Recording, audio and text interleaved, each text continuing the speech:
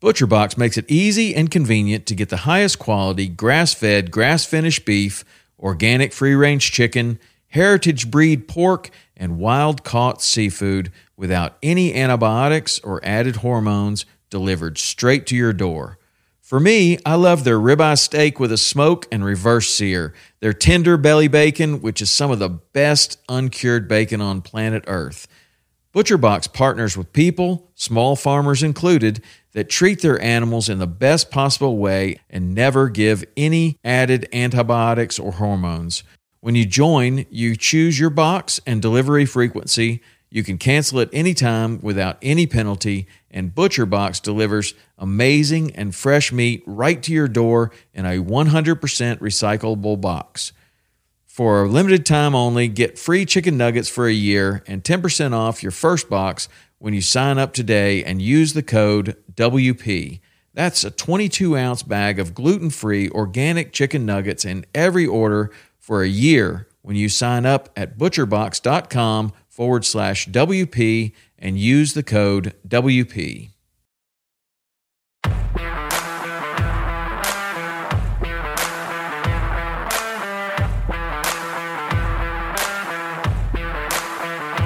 Welcome to Western Contours Podcast, sharing experiences, providing insight, and looking for solutions to become better hunters.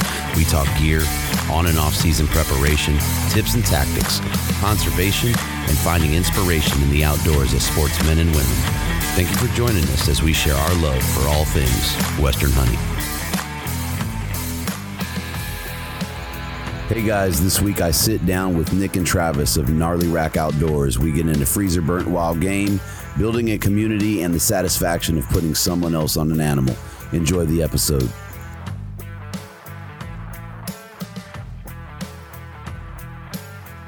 So we're on with Nick and Tyler of Gnarly Rack Outdoors. What's up, boys? How we doing? Hey, how you doing, guys? So let's jump right in, and I'll let you guys kind of take the lead on this. Who wants to go first and give us an intro first and foremost about yourselves? So you guys flip the coin there. You can go ahead, Nick. All right, fine. All right. Yeah, I'm from born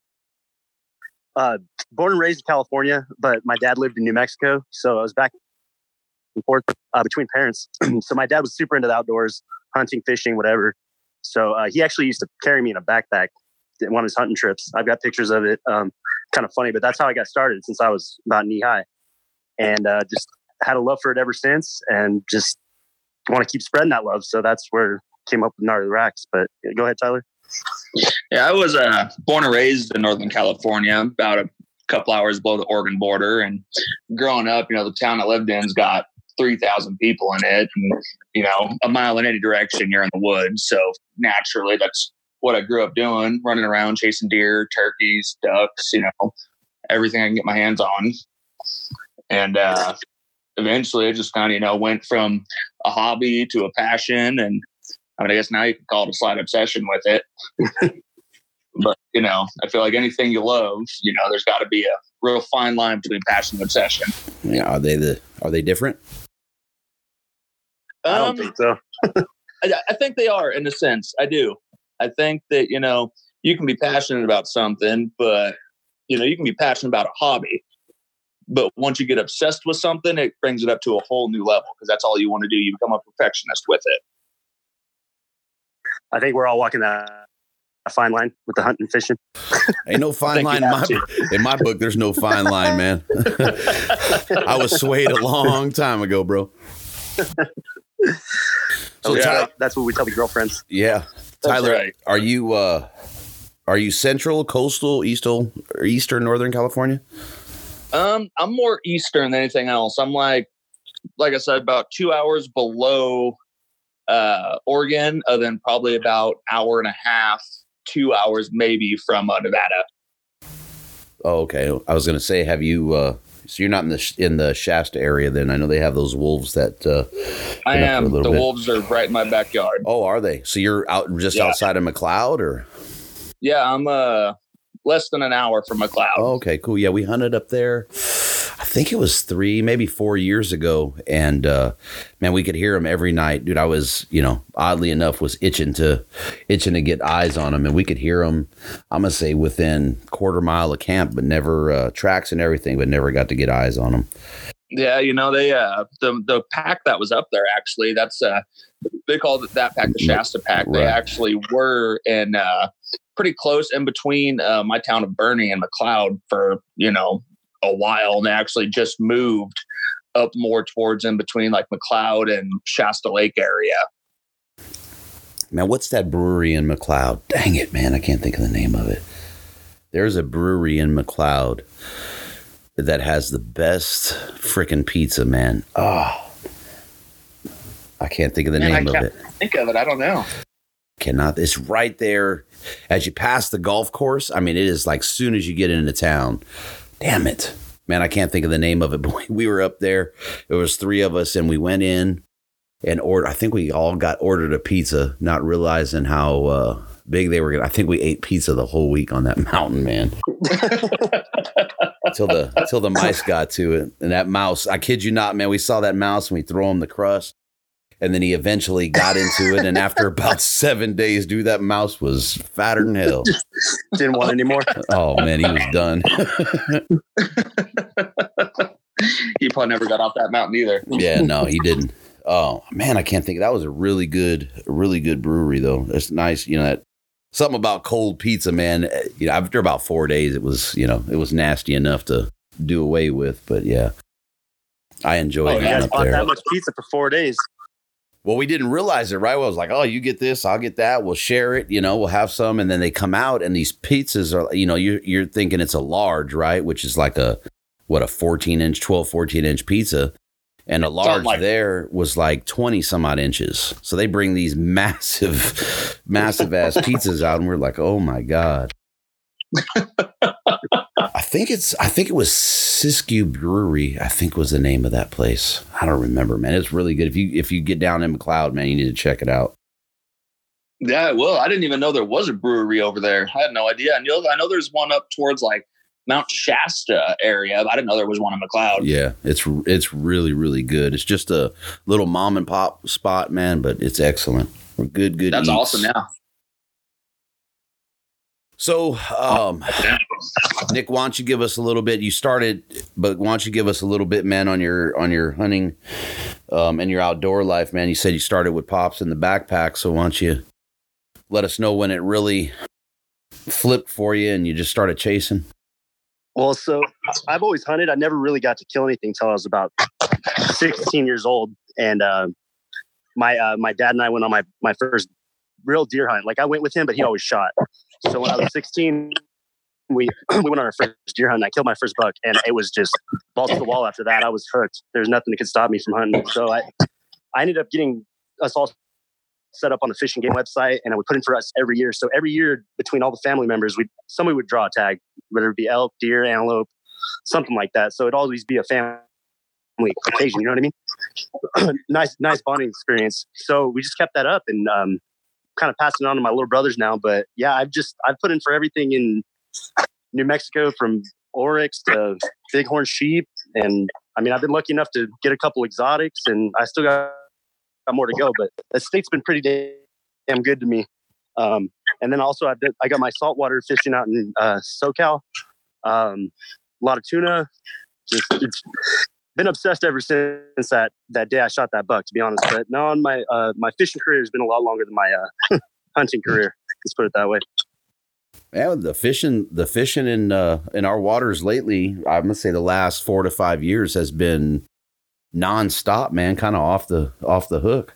No pun intended. Yeah, the bluefin bite has been it's been insane. I went 2 years ago and caught a 95 pounder at San Clemente Island, which you talk to any old timer, they'll tell you that's nuts. There's no bluefin unless you're talking in the 30s or something like that. But they changed their course. I don't know, something made them change the bait, the waters. So now they make I watched actually. Yeah, I watched a big special on it.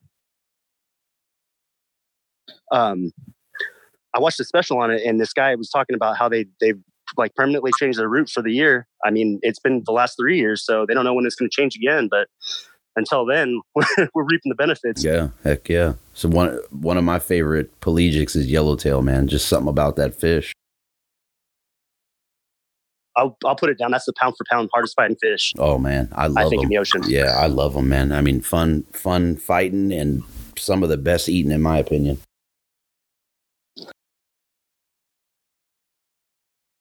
Oh yeah, great eating, great fighting. I mean, one of my favorite fishes in the ocean. Probably the favorite. I don't. It's just because it's. I feel like it's such a California thing to go catch yellowtail. You know what I mean? It wasn't for a long time though, man. I know for years because I used to free dive and it slowed down, and you'd get lucky and catch them at Catalina, Pyramid, on Clemente, and maybe Farnsworth Banks. But now, I mean, they're inshore again, and yeah, it's just crazy. Yeah, the fishing this year has picked up tremendously. I didn't have my pass for it, which is the only reason I didn't go on a long range trip. But they slayed them this year, and they were catching 300-pound bluefin in U.S. waters, and that's almost unheard of. Like cows in U.S. waters. But anyway, yeah, that was I missed out on that bite this year. That's for sure. I actually went out on Saturday and caught a bunch of like 1-pound rockfish. Yeah, I saw that. People were kind of clowning there, talking about tacos. I was clowning on this too. I can't believe we kept those, but yeah, but that's the thing with the cattle boats, right? As you go out there, you spend $60-$75. You really want to keep anything you can, right? Pound for pound, that's just some expensive fish, man. Yeah, exactly. So yeah, that's what I talk to my dad about it all the time when we go on a hunting trip. By the time we get done with gas, food, everything, and we're like, well, this is about $20 a pound for the elk, right? Easy. Gear. Oh yeah, dude, it adds up quick. Heck yeah. Gear. That's always tell them. Time off work. Yeah. Right. I imagine that it's probably closer to $100 a pound, but hey, who's counting? Yeah, probably. Who's counting? Not us. Like I said, we're obsessed. Yep. That's just it. Count the memories. Trey, you can't put a price on those. No, definitely you can't. You can't. So Tyler, give us a little bit of that outdoor background, but. Well, I got my hunting license. I think I was 9 or 10 or so when I first got it, and my old man, he was the one that kind of taught me and whatnot. But where he grew up, it wasn't around the area at all. And growing up, they weren't super wealthy people. They were, when they hunted, it was for me. It wasn't for trophy. It wasn't for sport. It was for me. And so growing up, it was a learning process for him as well to really try to put in the time and the effort to kill good bucks and, stuff like that. And this area up here, he'd never hunted it when he was younger. So, I mean, he was trying to learn it. We were all trying to learn it. But, as the years went on, just exploring out further and, a lot of road hunting to begin with, just because we had no idea what we were doing. But as time went on, we started learning. I mean, I really, really got into it when I want to say I was 15 or so. And I got my little brother his first buck, took him out and got him on a buck. And ever since then, that right there was the defining moment for me. It kind of just sparked a fire inside me that could not be tamed. I have 3 younger siblings, and I got all 3 of them their first bucks. And that's really one of my biggest achievements. Just because, it's not an easy thing to do, especially, in some of the zones up here, it's, high population zones, but, people like to shoot the very first legal buck they see. And so you don't get a whole lot of mature deer.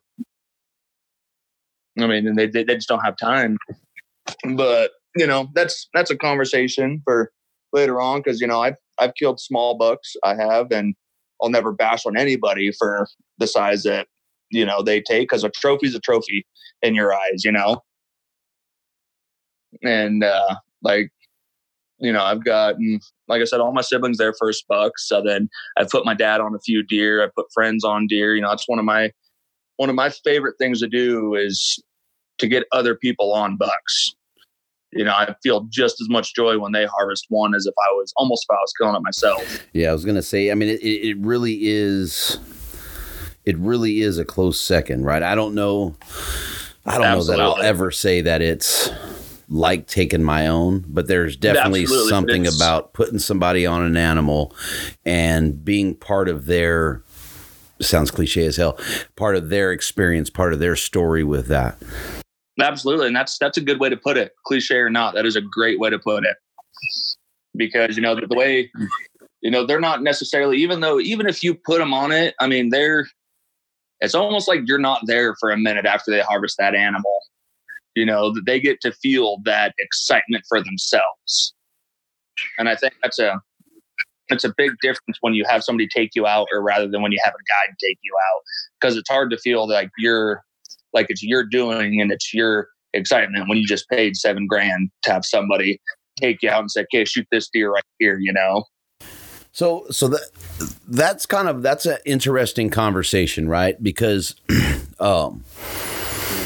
DIY is a big thing, right? It's just, you know, doing it myself. I'm going to go out there and I'm going to, in some instances, not all, I'm going to walk aimlessly through the mountains and not get anything done. And a lot of folks don't have the time, right? Or you get folks from, you know, the South or the Midwest or, you know, back East that want to come and, you know, Western hunt, if you will.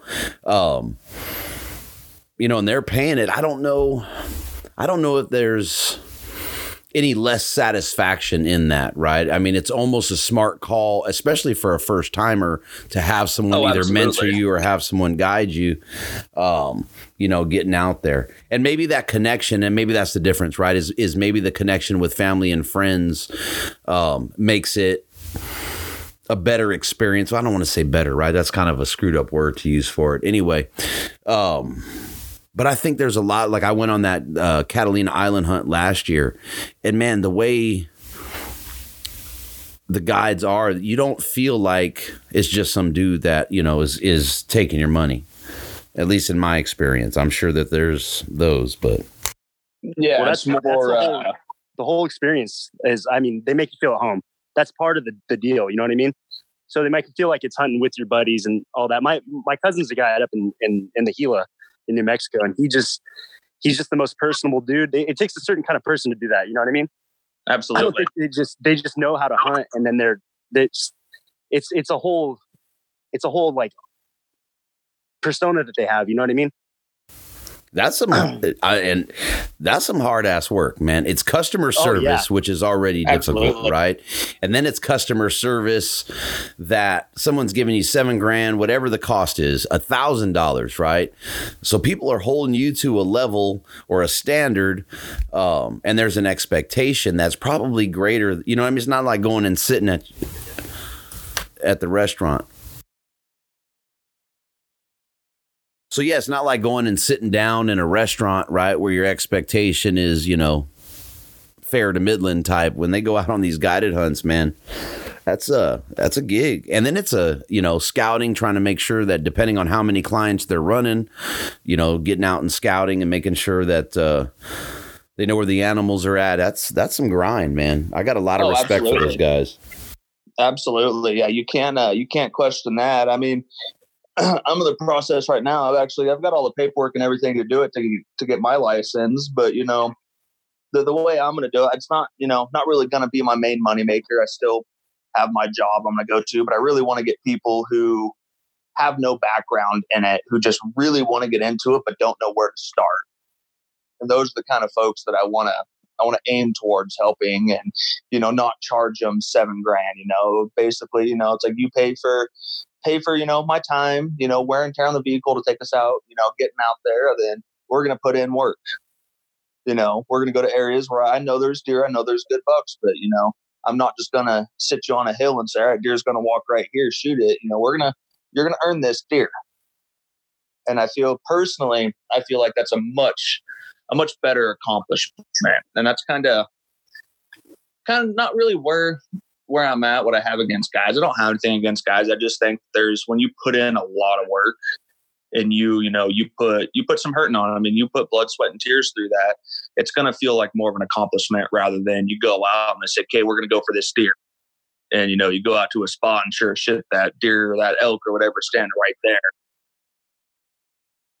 Yeah, that's That's a rabbit hole of a conversation right there.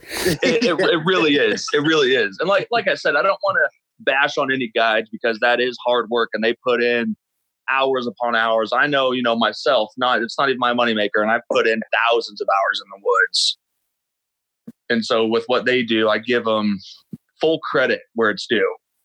And there's a lot that could be taken away from some of those dudes if you're paying attention. And I wonder how many people actually pay attention and have some really good takeaway from it, right? Because of those expectations that are set, because they're getting a $5,000, $6,000, $7,000 check, depending on where and what they're hunting. I don't know that people have their eyes open to it all, because there's a lot of takeaway, man. Well, I mean, people that are looking to spend that much money, I don't think don't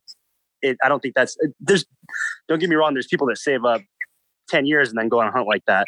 But I feel like the people that drop money on those tags already have the money to drop. So it's not really an emotional experience like it is for us. Like, we wait around 3-4 years for a decent hunt. You know what I mean?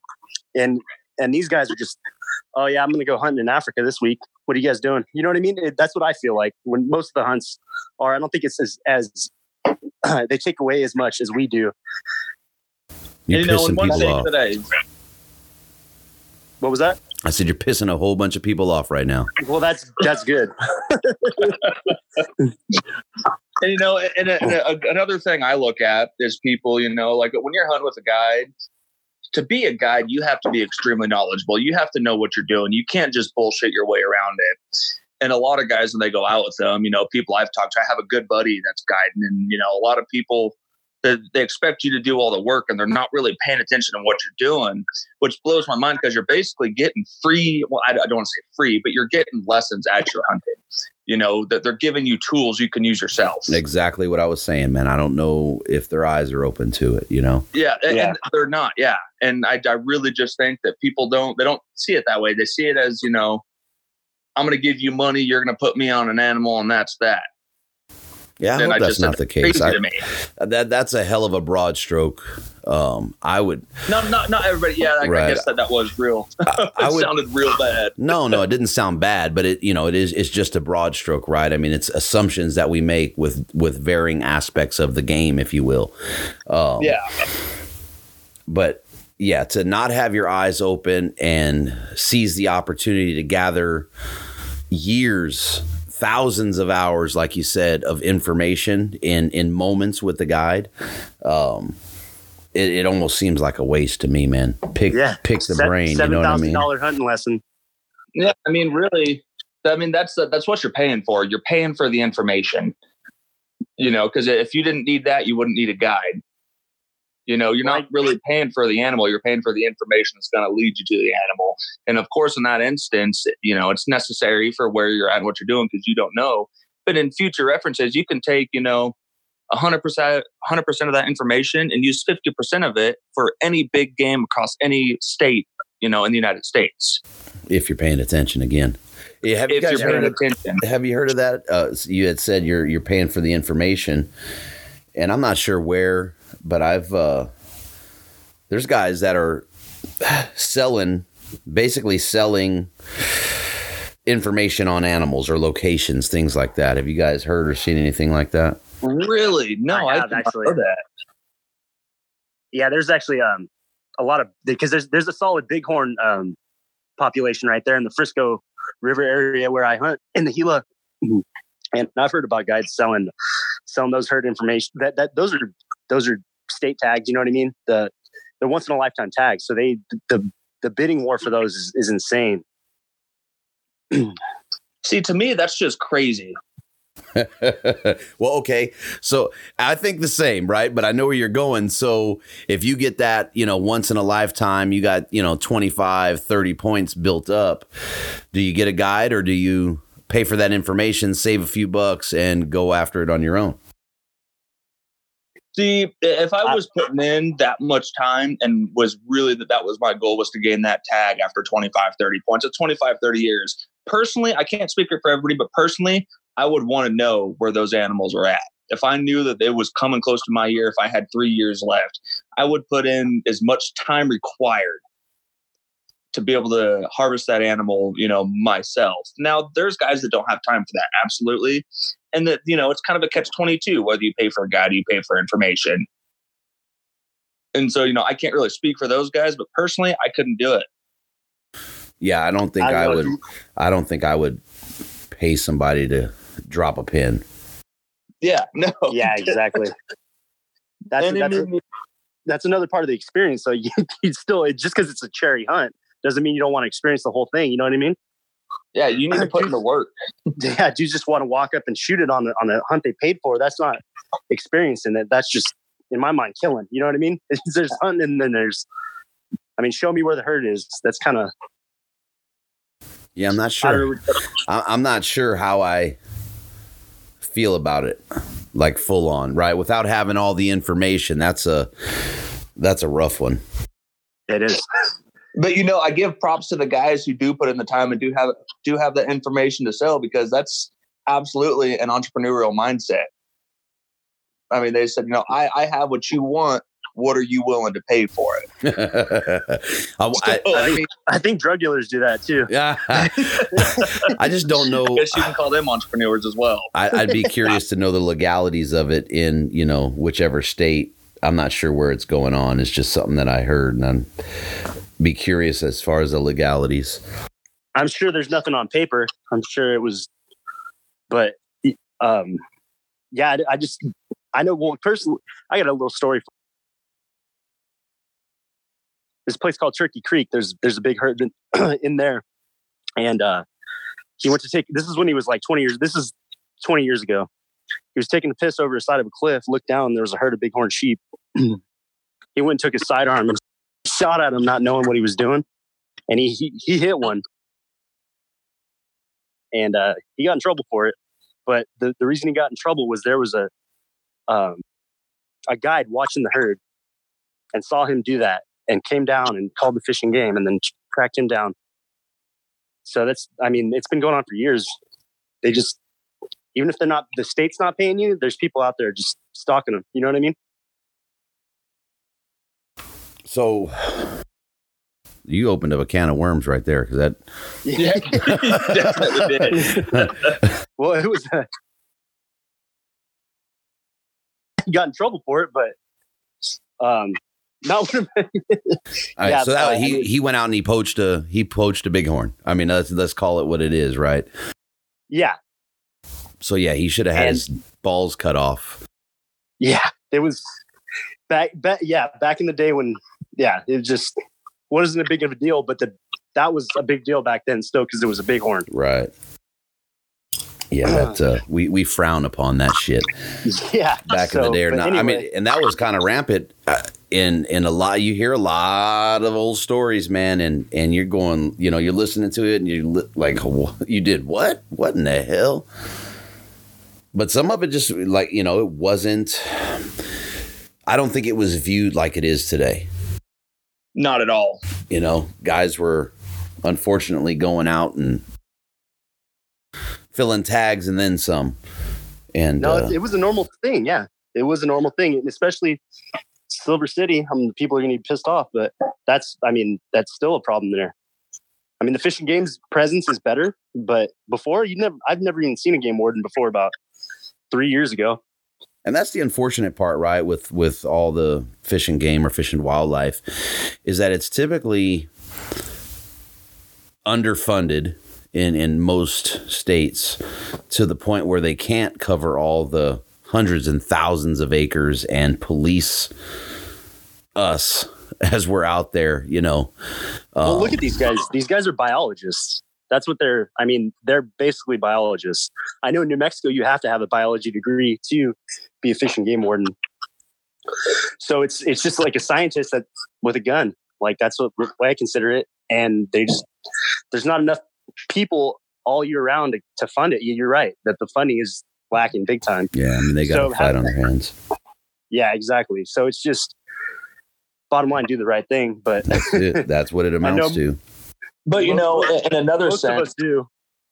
I also think that it is underfunded. But I think the amount of ethical hunters versus the amount of unethical hunters is a major difference. I think there's more good folks than there is bad folks. I think fishing game is one thing that you really don't want them, or not don't want them, but don't need them, every 5 miles, checking tags, checking guns, because most folks do go by the book on the big issues. But do we really know? Right? Because, I mean, if you look at the realm of social media, I'm sure there's a few morons that are out there poaching that are posting this stuff. But generally speaking, absolutely. I don't think a guy that's out there, doing dirt, if you will, I would hope that he's smart enough to, keep that shit away from the internet. Because like you're saying, there's a lot of good folks, and they would eat his ass alive. Absolutely. I mean, you heard about those kids. I want to say it was last year. They ended up killing like dozens of deer, just shooting tons of them somewhere down south, like Alabama or Arkansas or something. And nobody had any idea at all until they started posting on social media. Then they found out the actual head count that they got. I mean, they got Dave Book thrown at them for that one. That's just, I've actually seen cases where they caught him from posting on social media. Somebody turned him in. Like it's just the way turn yourself in, pretty much. Just slap your own cuffs on. Like what? Yeah, it's crazy. I mean, if forever.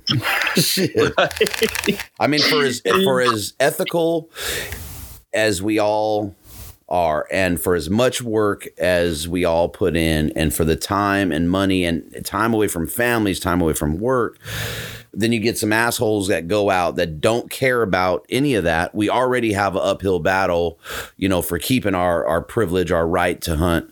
We're already fighting everything else. Why do we want to fight them jackasses, Like fighting ourselves, but just the bad evil, seed. I want all of them to post. I welcome them to post. Right? Get your ass out of the woods. Absolutely, exactly. I mean, that's the guy that's going to shoot at the brush moving, and you're sitting on the other side of that brush, and he's just going to shoot because he heard or saw something barely move. That's the guys that don't need to be out there. Like having to wear orange for rifle season in California. If you're rifle hunting, you have to wear orange. And personally, that just blows my mind. Like, it's a state law that you have to wear orange when you're rifle hunting because people are idiots. They don't pay attention. So I was out, I think my boy was, I'm going to say he was 9 or 10, and took him out with me on rifle opener. Went locally, about an hour and a half from home. And going up the mountain road, I said, okay, here's a spot that I've seen deer in. We pull over, and I kid you not, I heard, I'm going to say 9 to 12 rounds go off, right? All within this canyon. So I told him, sit in the passenger seat. I'm standing in front of it, and I'm glassing this ridge down in this draw. And across the ridge top, I think this thing was probably, it's all an exaggeration, right? When in hindsight, it was probably like half a mile, right, long. There's 4 guys on the top, and I hear shots from down below, so I'm just glassing everywhere, glass. Man, I counted something like 13 orange vests and hats all within this, I don't know, man. I'm going to say quarter mile, half mile. And they were above each other, below each other, and just, I mean, rounds were, that was the last opener I went to. I was done with them after that, man. It was ridiculous. It was, were they all working the same ridge together? Or was it just a bunch of different hunters? I don't know. I'm glassing them from across the road, and it seemed like it was just random dudes. One guy sitting behind a bush, and you could hear him popping off rounds. There's a guy below him, so he's apparently shooting over that guy at whatever. Guy's up on top, and it was a shit show, man. It was an absolute shit show. It was ridiculous. But I absolutely will not touch rifle opener. Yeah, I don't know. I got first year rifle in the Gila this year, and it's not too bad out there. I was telling Tyler the other day, last deer opener I went to, I didn't see anyone on the mountain. Then I came around the corner, and some dude's taking a shit in the bush. So you never know when you're going to see someone. But yeah, out there it's not quite California. And and a big thing about California hunting up here, at least I've learned, is you get a lot of folks that don't want to put in work. So you get a half mile to a mile off the road and you're not going to see nobody. You can guarantee you're going to be alone. And then that's just because there's so much access from the roads. We've got logging roads anywhere you look. I mean, you throw up a map and look at the logging roads and it's insane. You can't go more than a quarter mile without finding one in certain spots. And so on one hand, it's like, you get a lot of guys just straight road hunting, which sucks because of course you're going to see a little fork and horn sitting there 30 yards off the road, blast them, throwing your pickup. But on the other hand, if you're a guy that's willing to put in some work and a little bit of miles on your boots, you're going to get into the bigger deer. And there's been some nice big deer this year, man. Whew. Oh, absolutely. All that on the Arizona Strip? Jesus. Craziness. It seems like it's everywhere. Is it? I don't know. I just seen a couple bucks. It was a good year in the Arizona Strip, and I was like, man, that really is a. Well, I think it has a lot to do with having a pretty mild winter and a very wet spring. Yeah, I'd agree. But man, what a year. Who cares the reason? Yeah. Shit. Exactly. I've seen more rack this year that was just like, oh my God. I mean, you're talking, I'm LA Basin. I'm hunting 3.5 hours north of of where I live and, glassing up, 13, 14, 15 bucks at a time in bachelor groups in that early archery season, and just really phenomenal deer, man. Just impressive. Yeah, absolutely. And I've seen a lot of good deer up here. I probably caught, I think I was at like 40 something deer by the time season started between scouting and cams and stuff. And a lot of them, I mean, even the young 2-year-olds had, good racks on them that just for blacktail were too big for their body. And I firmly believe that has a lot to do with the amount of water we've had. I think that can definitely, make a deer score 10, 15 inches higher, into like crazy cases if they have water. So cool, boys. Why don't we let's talk about gnarly racks. Yeah, give us a little bit of the all right. Who, what, when, and why, and all that good stuff with that. All right. So, Tyler and I met on a fishing boat that my buddy actually owns up in Northern California, Maddie's Guide Service. So I booked a trip, and then so we had a shitty Saturday. So Matt was like, "Hey, I'm going to see if these guys are cool with you guys coming on the boat on Sunday to try to get your fish count up." And Tyler and his buddies ended up being on the boat and shot the shit, drank beer. Him and I ended up exchanging numbers and talking about hunting. And I wanted to hunt NorCal. He wanted to hunt New Mexico. So we just kept the friendship going. And we'd have a conversation here or there. And then it all of a sudden came to, you want to start an Instagram? And it just kind of went from there. Ever since then, it's been moving real quick. Yeah, once the ball got rolling, it was just rolling. I mean, we haven't really made any crazy decisions. Everything just kind of, after we started, it just kind of fell in our lap, more or less. Like it sounds stupid, but we just started selling koozies and Tyler's selling the shit out of them. Like I never thought koozies would be going that quick. You know what I mean? Hell buys a koozie. That's what everybody. I was just like, man. Oh, cool. It'll be sick to have on our fishing trip because I'm going up there next week. So, and then people ended up, we almost sold out the first batch. And we did sell out. Oh, we did. We did that. Yeah, dude. I have 6 koozies left out of 80. Oh, just from my point of view, I never thought that we would sell 80 koozies. You know what I mean? No, that's just come like, I don't know, like when we make t-shirts and hats and stuff, I don't know how that's going to go, but I mean, it's going well so far. So, and I don't know. I mean, just keep it going. I'm still laughing about the koozies, man. So what's behind it? What made you guys start it? Excuse me. What's the reason behind Gnarly Racks?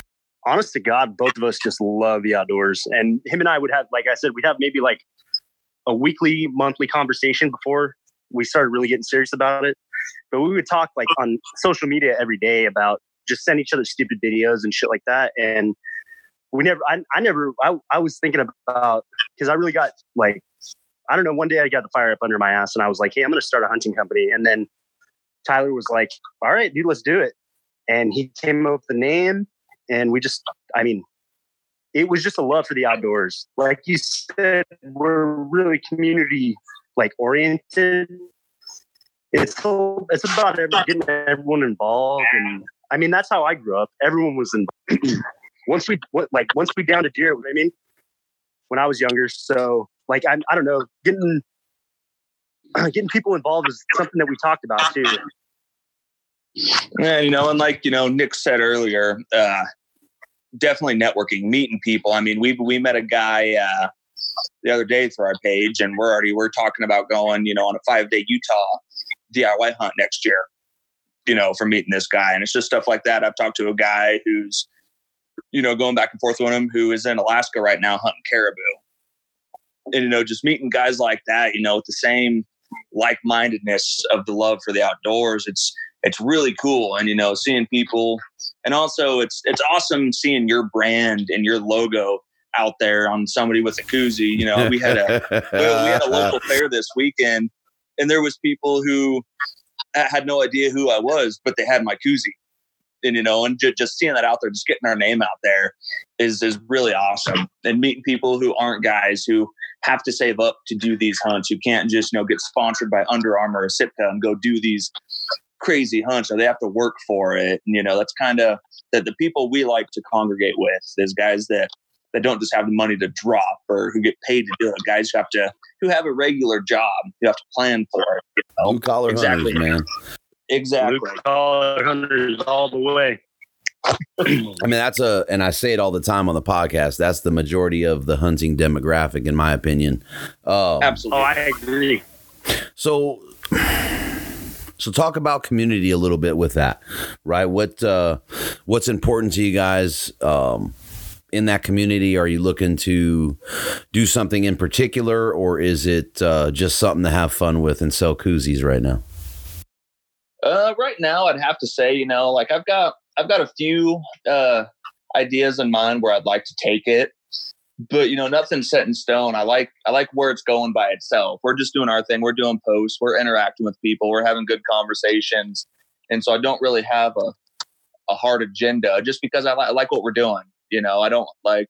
It's not like, oh, by 2025, I want to have 100,000 in the bank from hats. It's more or less just, we're talking to people, we're meeting folks, we're talking about hunting other states and bringing people down here to hunt with us. And that's really our main goal right now, is just making friends, more or less. I love making friends. Yeah, I'd have to agree with Tyler 100% on that. I never thought it was going to be a business model. Like, it never occurred to me that this is going to work, when we're going to make our millions. But it was just about networking and friends. Exactly. Sharing in this that community passion. we have is so. Go ahead. I just said sharing in the passion of the outdoors and hunting. Exactly. Our community is small as it is. You know what I mean? So to keep it a little bit tighter, I mean, that's part of the goal too. You know what I mean? It's just, I feel like there's a lot of, there is a lot of negative connotation when it comes to hunting, but I just feel we have to stick together. And this is kind of a way too, and to share your love of it too, and not be shunned. Like, I wore my my Mountain Project shirt the other day, and it has the elk, and it's got each cut of the elk. And some lady told me I was a horrible person. And I said, "What? Where does your meat come from, lady?" You know what I mean? But she didn't know what I had to go through to get my last elk. You know what I mean? Much cleaner place than she got her cow. Isn't that a weird outlook? That's a weird ass outlook, man. I don't care how you shake a stick at it, how you try and how, someone tries to spin that. That is just the strangest outlook, where someone can be so judgmental. Now, if it's a vegan and they're saying, "Hey, I'm not doing none of that. I will not partake in any of it," at least I can give them a little bit of credit for being hard stanced, right? For digging their heels in on something they believe. I got to respect that to a point. I may not agree with it, but I got to respect it. But for sure, for someone to go You're probably in a goddamn grocery store when she did it. You know what I mean? You're going to go buy your steak. You're going to go buy your turkey. You're going to go buy your chicken. But here I am doing this with my own hands, and you have a problem with it because you feel like your hands are clean of it. I will never, ever understand that. I just don't get it, man. Yeah, I want to, and what's crazy is, they like to bash us for doing that, but it's like, when's the last time you had an emotional connection with a steak on your plate? Never. Exactly. It's like I can't tell you the last time I did. It's the last time I ate a deer steak. It's like I was there. I had that intimate moment with that deer that I harvested. As I'm eating them, I have respect for them. I guarantee you have no respect for that animal that slab of steak you got on your plate right now. Well, you know what I always think of, right, is you ever overcook your venison or your elk or burn it? You're going to try and trim off every piece of char. You will soak that son of a bitch in A1 sauce, barbecue sauce, whatever it is, and figure out. About to throw it away. Yeah, you're going to figure out how to eat it. But if you go and you buy that porterhouse or that T-bone at the store and you burn that son of a bitch, you'll try a little bit, but you'll end up throwing it away. Yes. Right? So as a matter of fact, I had some leftover. So I had some sausage left in the freezer, and I don't know if it was my drunk ass or my roommate, but he left the freezer door open a little bit and everything defrosted. And so I got a call. Hey, the freezer defrosted. And I'm like, oh shit, you didn't throw away the deer sausage, did you? Yeah, right. You're going to do whatever. Wait, that's all you care about? Yeah. Yeah, that's all I care about, my ground elk. You will risk all kind of salmonellas and E. coli's and bubble guts, man. But just to tie it back to that emotional connection with what you kill, I mean, how can you be judgmental? You're willing to throw away half of that steak, or you're watching your girlish figure and you're going to eat, 3 bites and you're okay with it sitting in the fridge and, in the bag or the Tupperware and going bad, and you're going to waste it. The people that I know will absolutely not waste their wild game. The animals they kill, that shit could go bad, man. It will be freezer burned, and I'll brine the hell out of that. Dude, I had a freezer burnt shoulder steak the other night. That's it, man. Care. Yep, that's it. Even when it's freezer burnt.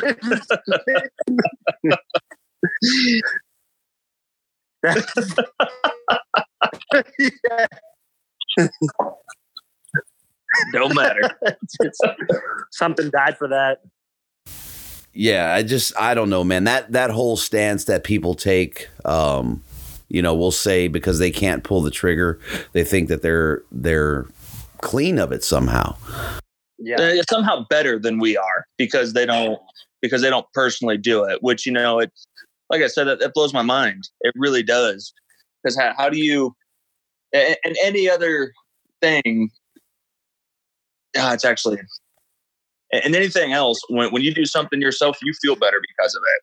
Whether it be fixing your pickup or painting your house or whatever you want to put in that situation. You feel better when you do it yourself. It's more of an accomplishment. So why is it any different when you harvest your own meat? Yeah, you're vested. Oh, they don't, they've never partaken, right? And then I've had the conversation. Matter of fact, I just had the conversation with a guy at work beginning of last week. And it was actually a really good conversation. And he had some skewed views of hunting. But then he started talking about, trophy hunting in Africa is how he put it. The trophy hunting in Africa. So we even had that conversation. And then he came back. Which is crazy. Why does it always come back to Africa? Well, because people don't understand it, right? So, that's the way it's portrayed. Because the guy from Jimmy John's that they know on TV. Right. It's the way it's portrayed. Donald Trump Jr. does it. So it's all portrayed. Exactly. The portrayal of Africa hunting is, that's the one thing I would never spend that much money, but in the same aspect, all I hear is good things that's happening. Hunters going over there and spending their hard-earned money. It really isn't that expensive. No, it's really not. You can go to Africa for $5, $6, $7 grand, but you can go on a stone sheep hunt here for 20 to 40. That's insane. Right. True. So yeah, Africa's not. A friend of mine actually asked me to look at it and see if I had any interest in going with them in a year or so. And man, I started looking and I was like, dang. And the only thing with it for me is I can't figure out what outside of a warthog, what I would want to shoot. There's something about a warthog, man, just big, nasty tusk and then just a warty, nasty, lumped up ass face. I think that's a cool animal. I had no desire to hunt any African animal until I drew that oryx tag. And I hunted those animals, and that was, game over for me. I'd love to hunt a sable now. I want to, half of this stuff I can get in Texas, but but that oryx kill was a meaningful, granted, it was on White Sands Missile Range, once in a lifetime hunt. But it was really meaningful. That animal is a cool animal, and they're mean as hell too, because they tell you don't walk up on them. If they're wounded, they'll gore you. I saw one with a coyote hanging off of his horns, running by, and then in the pamphlet, you got to pass a background check to get on the base. So this is the story I heard. They took him from Africa in the 50s, put them on White Sands. They started breeding like rabbits because they don't have a breeding season, and now you can hunt them. So once in a lifetime hunt on range, got to wear orange. So I drew that first time I put it in for oryx, and it was, I got a 38 3/4 inch on one side and broken on the other, and it was probably my most memorable kill. I got it mounted, it cost me $1,200, but it was well worth it. So that got me turned on to Africa hunting. Like, I actually wouldn't bat an eye at it before, and now I'm like all about it. I would love to. Yeah, I got to figure that one out. I would, but it's definitely going over there. I have a few animals that are higher up on my bucket list before I'd even think about that. Oh yeah, North America. This is the thing. People ask where I want to go for my vacation. I say Montana or Wyoming. Yeah. When people are like Turks and Caicos, or I want to go to Cabo. Nope. I'm like, no, I want to go to the Rockies. What the hell are you talking about? Hell yeah. Right. So no desire. That's the hunter in me. Yeah, I have no desire to leave this country. We got plenty of animals to hunt here. I don't have to leave just yet. So, I've got one bull under my belt, and we got one this last year. I want to get a 300 class bull, and that's my goal right now. We're gonna do it next year. We're gonna put 2 300 class bulls down on a DIY hunt. Are you guys hunting elk this year? I am not. I only drew a deer tag, and same with Tyler. So I tried to get my little brothers. There's some opportunities to get leftover tags in New Mexico, but my little brothers didn't jump the chance. So we missed out on the elk meat this year. But it's only $400 to go on a private land elk hunt for a cow. So just to get the meat, but still you got to pay for gas and all that kind of stuff. So I don't know if I'm willing to dish it out this year. Well, you guys, you're not hunting elk this year. We're going to end the podcast here right now. Thank you guys for joining us. If you're not hunting elk, man, I don't know what the hell we're talking about. I don't know. If you've ever lived, if you live in California, you should know how hard it is to draw an elk tag. It takes 17 years. That's where I'm at, buddy. First year I haven't. All right, so this is the first year I haven't drawn an elk tag, and every year we draw. No matter what, between the family, everyone draws a tag. So this year, I'm the only one to have the whole family draw a tag, and it was just one deer tag. So last year, we got two bulls. My brother got a bull. I missed mine. Well, I hit him, but I missed him. And this year, we got jack shit. So, it just depends. California's an awful state to try to elk hunt. Yeah, with the points, I want to say I have 17 now. I just put in for a point this year because I was focused on out of state. But I think, I don't know. We'll see. I think I might put in for it next year and try and get that 17's max points. Try and get that Thule. That's just Thule right there in Central, right? Yeah, right there out of Bishop. There's no Rocky Mountain up in the corner or anything like that. Yeah, well, we have Rockies too. I've seen the. Oh, there is Rockies. Yeah, we have Rockies too. Yeah, we actually, we have all elk species here in California, don't we? I thought there was Rosies up in the top. Rosies, yeah, Rosies coastal, northern coastal. You have your Rosies and you have your Rockies, and then you have the Tool. Well, that's interesting. In the hardest state to draw a tag, you got all three species. But the species numbers are very low. Oh, yeah. Well, it didn't seem like it when I drove past them last time on my way up to Bishop. Yeah, it doesn't seem like it when you got 1,000 crossing the road making you wait. Yeah. Pissed off I can't get a tag. I've been there. Hey, Guy, what do you got going on in Colorado right now? Just going on a DIY. I like saying that. So do we. Just archery elk, man. Just gonna go after it for about 3 weeks and see if we can't seal the deal, fill a couple tags, man. Well, I mean, if you got 3 weeks, you better get something down. Well, there's you're gonna start that shit, right? I mean, that's the thing with it, right? Is you're driving 800 miles. I was able to go and scout the area, had a couple cams hung up in, had a buddy hang up, and it's a rough one, right? I mean, that's your expectation. You're like, hey, I'm going absolutely. to get this done. But as the days draw closer, we leave in a few days, the realization of, fuck, I can come home empty-handed really starts to settle in. Oh, absolutely. Yeah, definitely not what I want to do. I call it the third day panic, because on rifle hunts are usually 5 days. So once you hit that third day, you get that, oh shit! Like the next thing I see with horns is I'm gonna shoot. Yeah, I've always hunted up, local, a couple of good X zone, C zone, and so I've never really had that, out of state DIY, no idea you're gonna pack in and you're gonna give her hell. And so this next year when we go to Utah, that's pretty much going to be what it is. And I'm really excited. But then again, part of you is always nervous that, well, shit, what if I do come home empty-handed, Right. It's a rough one, man. It's a rough one. It is. But, we wouldn't do it any other way. I mean, you spend out-of-state tags. I mean, generally speaking, are about $600. Time off of work, $300-$400 in gas for a two-way trip and everything else that goes into it. So you're looking at a $1,200-$1,300 venture. It's a big pill to swallow, man. Especially when you got the wife at home and your ass walks through that door after being gone for a week or so, empty-handed. All for nothing.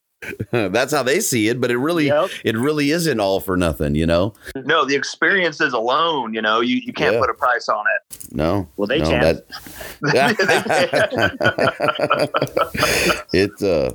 It's something else. It is something else, man. I mean, you can't put a hand on it, and a lot of times you walk away from it. Sometimes, well, I don't know. I got a lot of pressure. I feel like a lot of self-inflicted pressure on this one.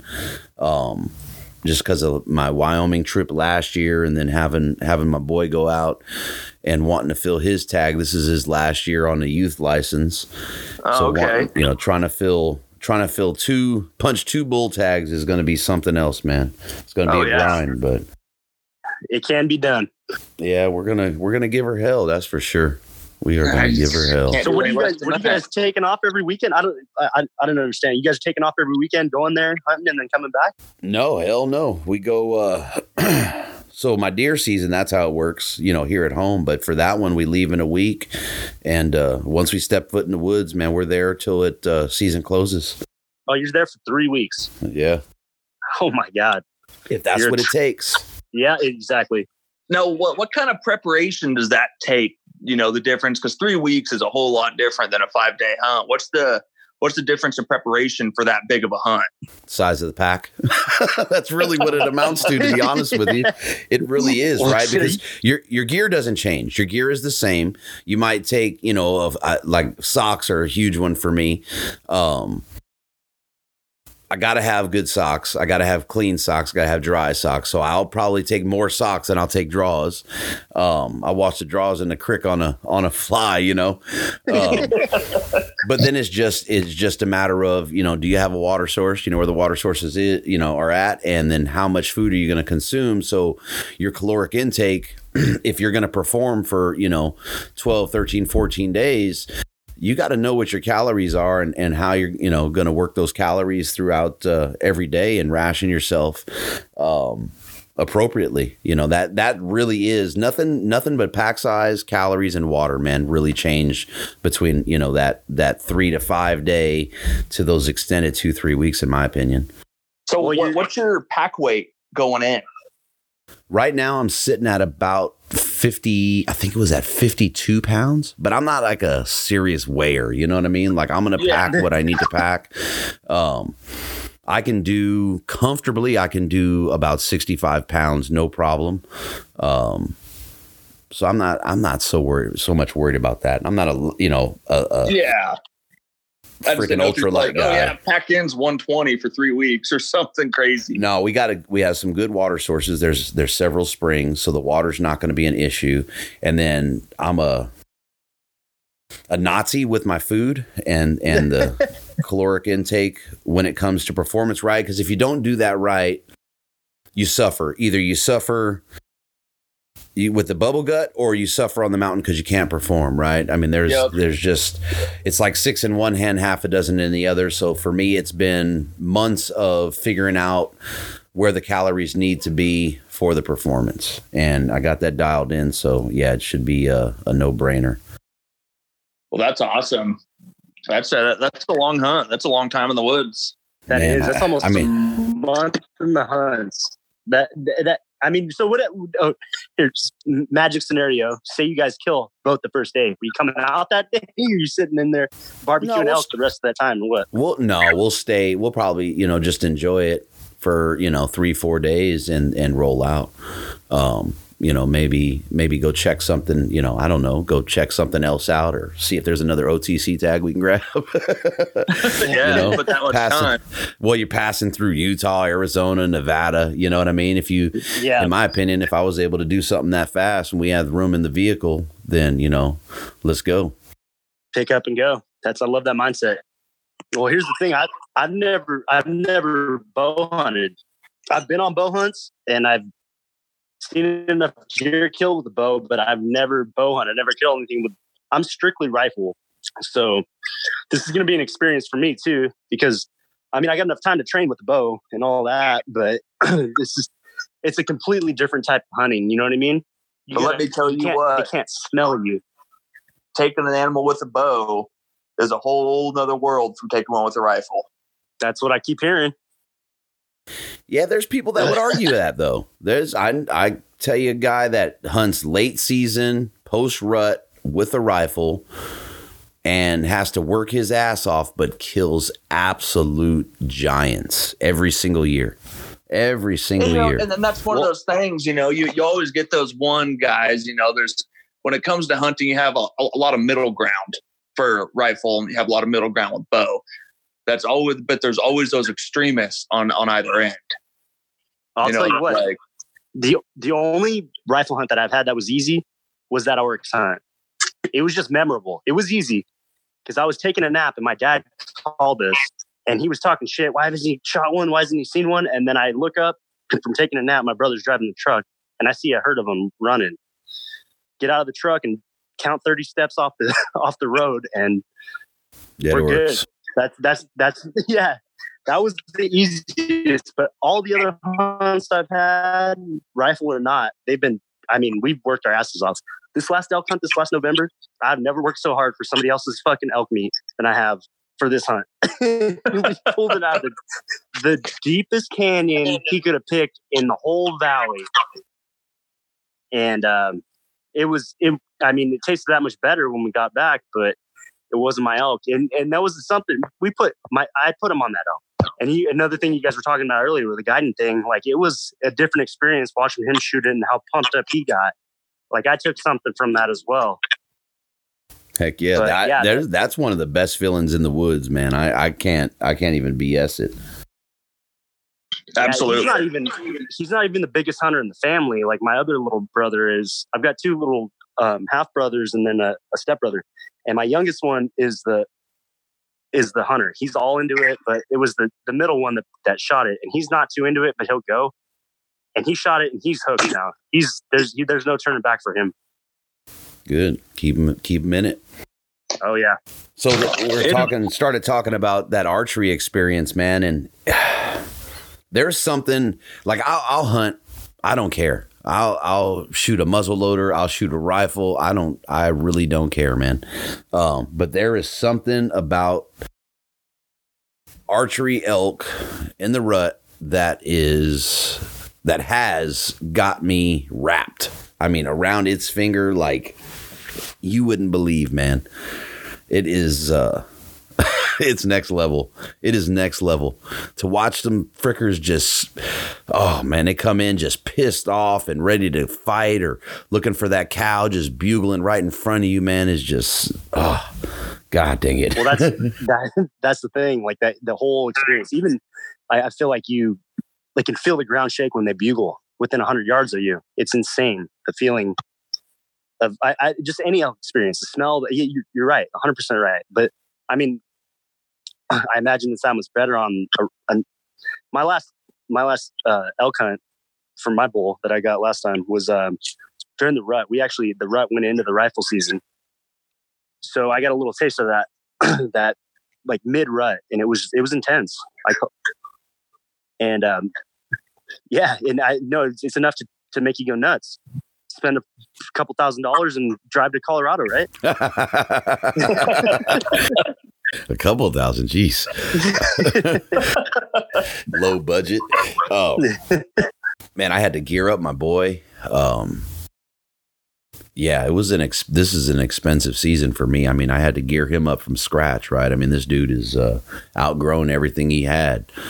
So it was A to Z, man. All, everything I could. So I was looking into that this year because I've got what I need for up here during bow season. Up here, it's hot. Average day is like 80, 85. All my camo, I use the speed camo, hot weather camo. So it's, virtually nothing. But looking into, stuff like that, doing this hunt next year, I was talking to the guy, I said it could be 80 or it could be snowing. You never know. And so, I'm looking into fully outfitting myself, from head to toe, and it's not cheap. No, but there's there's a lot of good gear that you can find at a good price point, man. And that's one of the things that I thank God for the podcast. Thank God for the connections I've made. My boy's wearing One Rate camo, and the owner there, Joel, was nice enough to help a brother out. Great quality in the camo, and we did what I did as a mid-season to late season combo, and just kind of layered him that way. So if we do get those temperature extremes where, he's able to stay comfortable in either, right? He could shed or put layers on. So, I mean, definitely Absolutely. A plus. But yeah, there's a lot of, you got One Rate, you got Scree. There's just Numa. There's just so many different brands out there. We always look at, First Light, Kuiu, Sitka. That's like call them the top three, I guess, that people start talking about. But there's a ton of companies out there, man, that have great quality at a really good price point, even without the hook a brother up discount. Those are always better, man, I tell you. Well, and what's crazy to me is, the price of camo. Like you go get a shirt that's $20. But you get a shirt that looks exactly the same, but it's got that Sitka print on it, and suddenly it goes from 20 to 180. Then it's like, I know you guys aren't using golden thread. Well, man, I'm the golden thread buying son of a bitch, man, because that's what I got. That's what I got, man. Is I run Sitka, and I gotta agree though, and I've said it a few times, man. Is it's getting to the point where I'm considering if I have to, I'm trying to do an archery Barren Plain Caribou next year. And I'm going to have to grab some gear. I love Sitka. I've been in it for a long time, but man, the price point seems like it's unfreaking realistic at this point. It's crazy, especially with, like I said, with some of the smaller competitors that are offering quality gear at a fraction of the price. I mean, that sounded like a goddamn pitch there, but it's real. Oh, it's insane, man. Yeah, well, I'll be honest. In New Mexico, we don't have. I mean, it's dropped below. We had snow the whole trip, and we were fine because when we hike in, we hike in. So we're hiking in 5-6 miles. You know what I mean? But luckily, we got this last bowl within 6 miles. My buddy's uncle hiked in 8 miles. Big old fat guy got stuck back there. This is, I don't know if it's true or not, but they said he had to sleep in the carcass and the guide went out that night and came back and got him.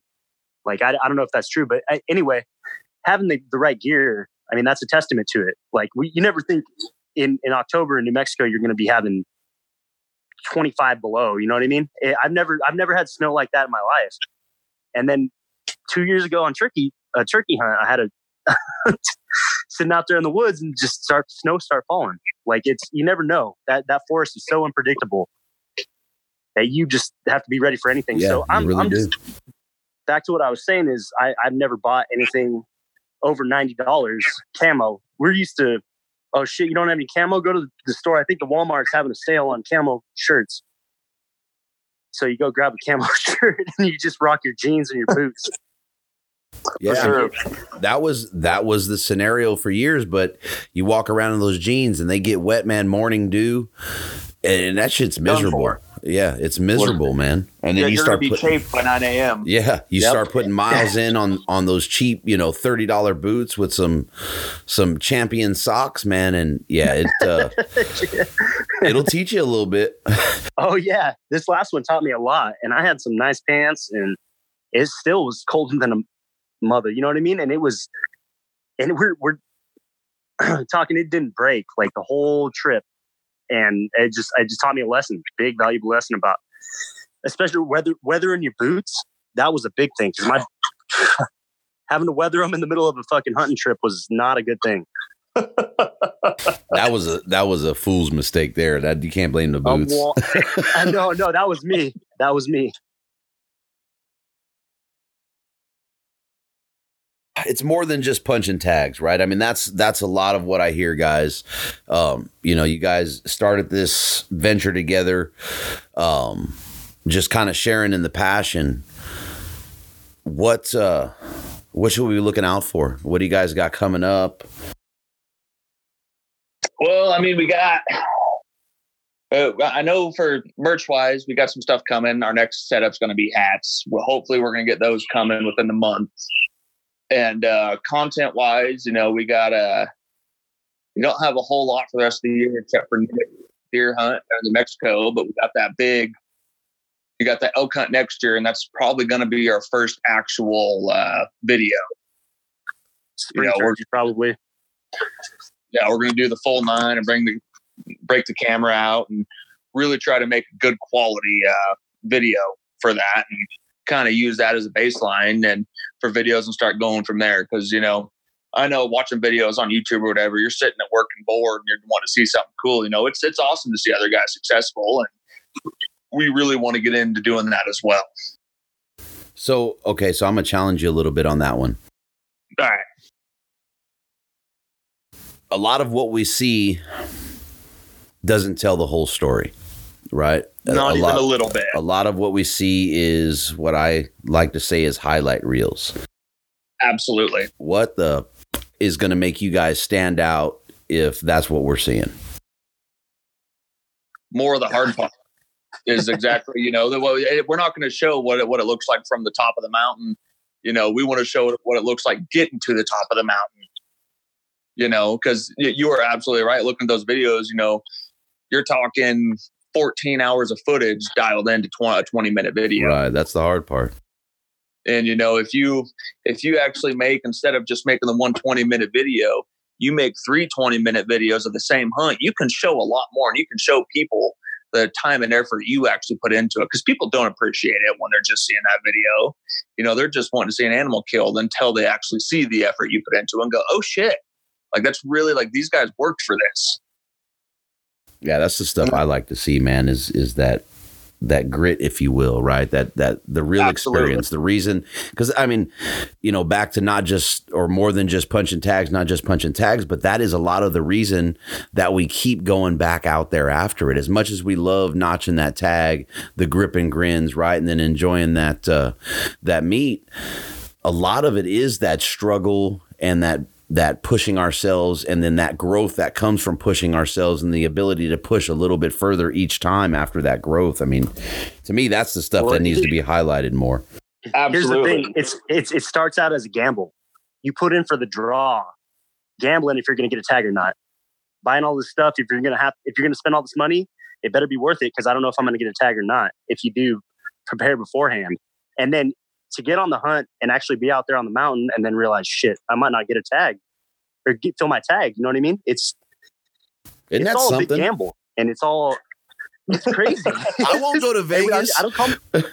I will not go to Vegas and put $20 down on anything, but I'll throw $700 to $1,000 on a tag and just kind of shrug my shoulders when I don't punch it. And we don't call ourselves gambling, man. No. Nope. I just think it's the level of effort. You know what I mean? Nobody's raping me of it except me.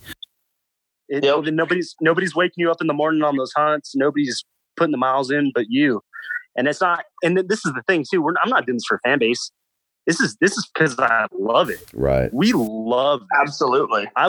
If Gnarly Racks didn't work tomorrow, and then I still got my tag for November, so I'm still going to go hunting. You know what I mean? But it's just a culmination of things. Well, I don't know, the way Tyler met and I met, and the whole, just the camaraderie of everything, the way it all went down just makes it feel like right, and the way it's going to work. You know what I mean? I never thought he started the whole koozie and sticker, and he was the one pushed for it, and it's working. I mean, so I'm shocked to hear that koozie thing still. That's what I'm saying. I was like, I'm gonna get me some Western Contours koozie. Shit. Well, and what was crazy is it wasn't even really my idea. Someone, one of my younger sister's friends, was like, "Why don't you guys start doing koozies?" And at first, I'm like, "Koozies? Why the fuck would we do koozies?" And then, after thinking about it for a minute, I'm like, "Man, it would be pretty cool to have a koozie with my logo on it."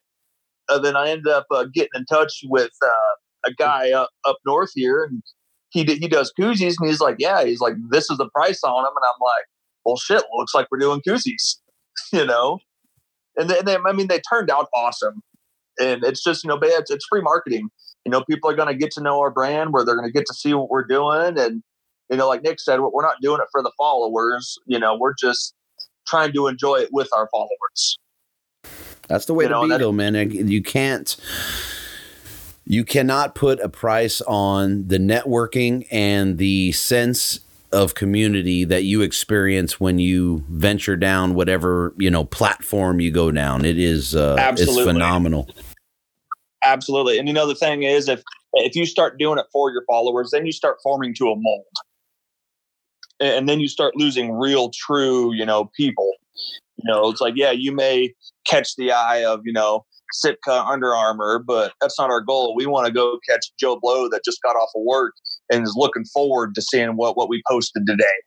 And then us interacting with them, more importantly, like not just, you know what I mean? Hey, Sitka could post whatever they want. They're going to get 10,000 comments, but are they going to answer back to any? I mean, I take it personally when somebody comments, they took time out of the day to comment on what we thought was special. So why not tell them what we think of what they said? You know what I mean? It's just that back and forth. Mm-hmm. It's a community, man. That's what I'm saying. It really is. And then it's like-minded people, right? So you feel like it's second to none. Well, it's tribalism. I mean, all of us hunters, for the most part, no matter how you choose to hunt, no matter what kind of animal you choose to take, there's a sense of tribalism between all of us, and we all have kind of a varied respect for each other for that. Well, like I said earlier, it's a small community, it's a close community, and it's I almost feel like we're a little convicted for what we do by the rest of the world, and I don't know if that's probably going to catch some heat too, but no, because they're not going to listen to this. Yeah, they're going to hear that we ain't elk hunting this year, and they're going to shut it off. There you go. That's it right there. Like these fucking guys, it's worthless. No, but we all can relate, and it's just, I mean, I'm sure vegans can relate too, but this is a little bit more special, I think, than going to your garden and picking your rosemary and hating on everybody. You know, that's the thing, right? Is go to the garden, pick the rosemary. I don't have a problem with it. Why have a problem with what we're doing? Yep. You know what I mean? I don't know. Yeah. Exactly. That's a hell of a topic. I'm not educated enough to talk about it. I'd love to get somebody on the podcast where I could just have that dialogue back and forth. Absolutely. Just to kind of hear it. You know what I mean? It would be very interesting to get that perspective and point of view I just don't understand it. Yeah, and I think that's something you would really have to study to understand, because with the way we grew up very diverse, because we're hunters, but we understand why somebody wouldn't want to hunt. We understand both sides, but you get a lot of people who don't like hunting, and they understand why hunting's bad, but they don't understand our point of view. They don't care to. They don't want to. Not all the time. I mean, mind you, there are folks who are willing to sit down and have a good conversation, but there's enough of them that don't, where it makes it, an issue. It's a statistic. Yeah, I think it's just the state of things, right? Now, I agree. And I sound old when I say this. Nowadays, when you don't align with someone's opinion or views or beliefs, they're just automatically against you, right? Yep. Just, you know what I mean? And that's one of the things I appreciate with the majority of hunters, at least the ones I've spoken to, the ones I know, is that we're going to respect your views. If you decide not to partake in this, or if you decide to be that vegan or that pescatarian, whatever it is, we'll respect that. We're not going to bash you for it until you start coming after us. And then I shouldn't say the majority of us. Some of us will have a rational conversation, and some of us will flip you off, turn you around and walk away. And then there's some guys that are going to, you better not start with that guy. But yeah, it's just interesting to me, man, that it's so one-sided, and yeah, you don't agree, then piss on you. It's a trip. So yep, absolutely. Conservation. I'm gonna let one of you guys take it. Give me a 1 minute spiel, man. The conservation quick. Just let me know how you guys see it and view it, and what you think we do good and can do better with. I can take this one. You got it? All right. Yeah, I got this one. I think conservation, the way we handle conservation here in America is wonderful for the most part. I really do. There's a lot of hunters themselves that are in with very important boards and cabinets when it comes to conservation. And a lot of the people who make the rules and the laws about it understand that you can't just say, okay, no more hunting this. We're going to let them do their own thing. Well, they can't just do their own thing at this day and age. There are way too many people everywhere for that to happen. And, and all the right people, all the smart people understand that. And we have enough on both sides. Now, mind you, I think if every single person was a hunter on a board, on a conservation board, and made the rules, I don't think that would be a good idea. I think we need those anti-hunters and, animal rights activists to be like, oh, hey, no, like, what about this? Think about this. We always need guys to put us in our place and to make us think about things a little bit different. And, like that being said, it's like California. I mean, I'm sure, hunting California, it's a fork on one side or better. Got to have a fork torn. And personally, I think we should switch that up. I think we should make it a 3-pointer better on one side. I think that's one way we can do it. We can grow our deer population. We can, start making more mature deer. And, the overall hunting, I feel, would be a lot better if we did something like that. Well, that's a rabbit hole in itself, right? When you start talking Absolutely. about 3-point or better, and you're not managing the cat population and the bear population, in my opinion, to a point. Yeah, I mean, it would all have to. I mean, you'd have to find a way to tie it all in together. Right, You know, absolutely. I'm not saying like, oh, make it 3-point and keep everything the same. It's like, no, if you want to do 3-point or better on one side, that's great. But maybe make, archery season, it's 4 weeks, 3 weekends up where, or 4 weekends, 3 weeks up where I am. Maybe extend that out a week. Then jump rifle season out 2 weeks after that and extend that out a week. So they get to touch the beginning of the rut. So then, it's not just like you're making these rules, you're working with hunters, you're not just like, oh, here's a new rule, follow it. It's like, hey, we did this, but since we did this, we're going to go ahead and give you guys this. And I think things like that, conservating that way is the way to do it. Work with hunters, because as soon as you stop working with hunters and outdoorsmen, they're going to stop working with you. And they're going to say, fuck your rules and regulations. We're going to do our own thing. We're going to put meat on our table our own way. Yeah, hopefully we don't ever see it go that way, but No. cool. So I absolutely hope that never happens, because that's something that if you go down that hole, it'd be real hard to come back from. oh, you're not coming back, especially where we're at. If we lose it or it starts to go too far negative, I don't think it's coming back. Well, just, yeah. No, definitely not. But then, then you start getting real issues when it comes to animals going on under the lid. Because, as much, conservationists as we are as hunters, we don't know all the numbers and statistics. We really don't. We need a biologist to be like, hey, there's, 40,000 deer right here kind of thing, because we really have no idea. Cool. So anything we missed, guys? Anything you want to get out there? Any shouts? Yeah, I just want to give a shout out to Maddie's Guide Service up on the Sacramento River, Cottonwood, California. Always takes care of us. Solid operation. And that's about it so far. Reason we're doing what we're doing right now is because of him. Good deal, gents. Well, we'll go ahead and wrap it. Why don't you drop how folks can get a hold of you, where you guys are at, IG or webpage, anything like that? I just wanted to say, hey, I appreciate it, Guy. Thanks for having us on the podcast. Absolutely, I know we had to gentlemen. reschedule one time, and now I appreciate the love and support, and we always support you too, brother. Yeah, I appreciate that. You guys keep doing what you're doing, man. Build that community, man, and just keep the positive outlook and messages going out there. That's what Absolutely. And yeah, you can catch us mostly on Instagram at Gnarly Racks Outdoors is where you can find us. We don't use Facebook nearly as often as we should, but check it out just in case. All right, gents. I appreciate your time greatly. All right. Thanks a lot, Guy. I appreciate it. You got it. Thank you. All right. You can catch up with Travis and Nick on Instagram at Gnarly Rack Outdoors.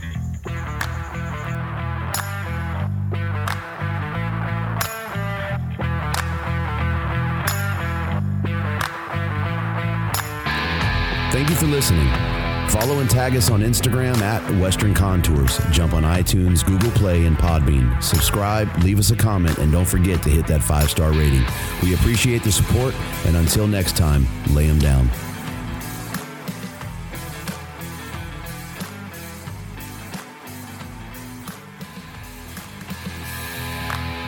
Hey everyone, this is Andrew with Sasquatch Fuel. If you're heading into the backcountry this season and you need some meals that don't bog you down, check out SasquatchFuel.com. Our 100% compostable packaging was designed to combat litter in the backcountry.